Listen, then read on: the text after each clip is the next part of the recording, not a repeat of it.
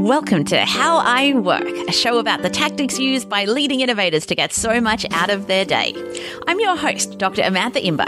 I'm an organizational psychologist, the CEO of Inventium, and I'm obsessed with finding ways to optimize my workday.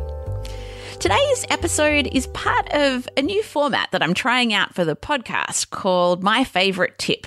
So the title's probably pretty self-explanatory. It's essentially about getting my favorite tip from each of the interviews I conduct, because I thought that, as a podcast listener, sometimes when I'm listening to interviews, I just want to get in, extract the most value, and then get out. So in this format, I'm trying to do just that. So I'll be going through past episodes of How I Work and digging up my favorite tip from each interview. My guest today is Baratunde Thurston. Now, I don't quite know how to introduce him in a nutshell because he's done so many diverse things. For example, he is a particularly hilarious comedian. He wrote the best-selling book, How to Be Black, as well as many feature articles for places like Fast Company and Medium. He also helped to relaunch The Daily Show with Trevor Noah through building the digital expansion team, and he used to write for The Onion, and he's even been nominated for an Emmy Award. Now, as someone who juggles lots of different projects at one time, creating weekly rituals and space to reflect is key to Baratunde. In this part of our chat, we talk about the importance of his Sunday reflection ritual. But I've learned that just totally winging it doesn't work at all. And so I kind of hope that there's this magic technique that if I just find the right system, that'll fix it. I tried to getting things done years back.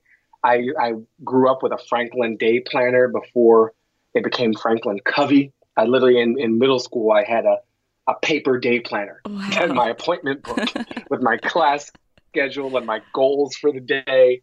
I was a very popular child. Very cool. Very cool. Nothing but friends. And very cool. All the cool kids had printed day planners back in the 90s. I was very pioneering.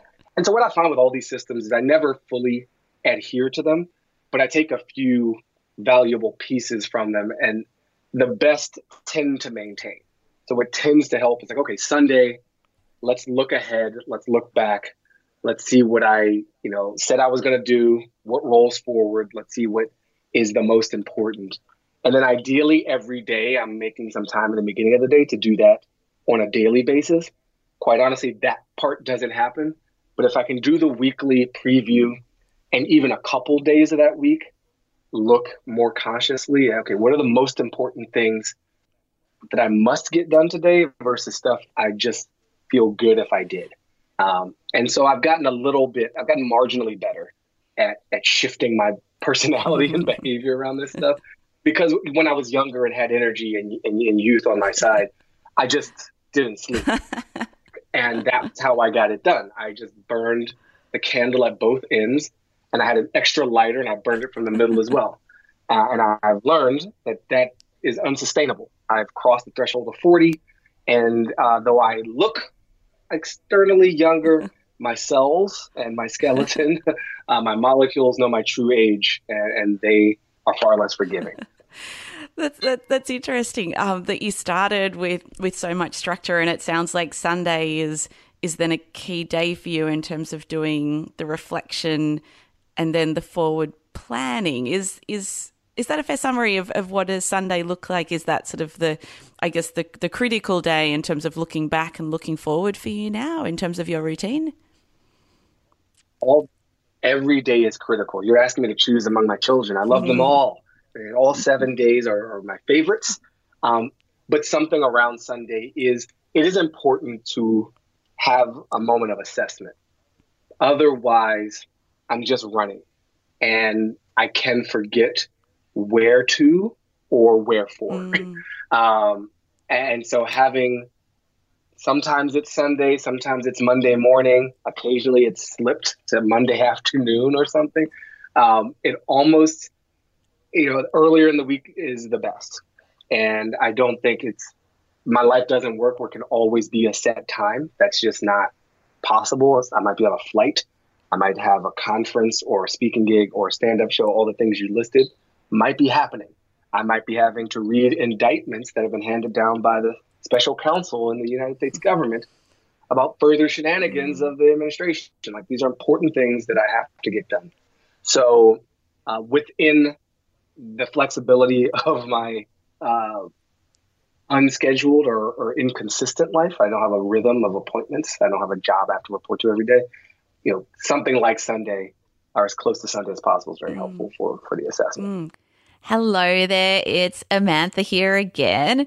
What I loved about this practice is that it's like a signpost that stops us in our tracks, because I think it's so easy to run our weeks and even our months and years on autopilot without questioning anything or evaluating our own progress against our most important goals. And I think by having a regular point in our weekly rhythm that reminds you to reflect, I just think it's such a great way to keep ourselves on track with what really matters. So that is it for today's show.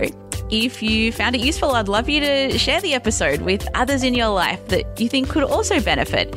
And if you're enjoying how I work, I would love it if you could maybe take 5 or 10 seconds out of your day today to leave a review wherever you listen to your podcasts. I just love reading listener feedback and reviews. Brings a massive smile to my face. So I would love it if you would like to do that.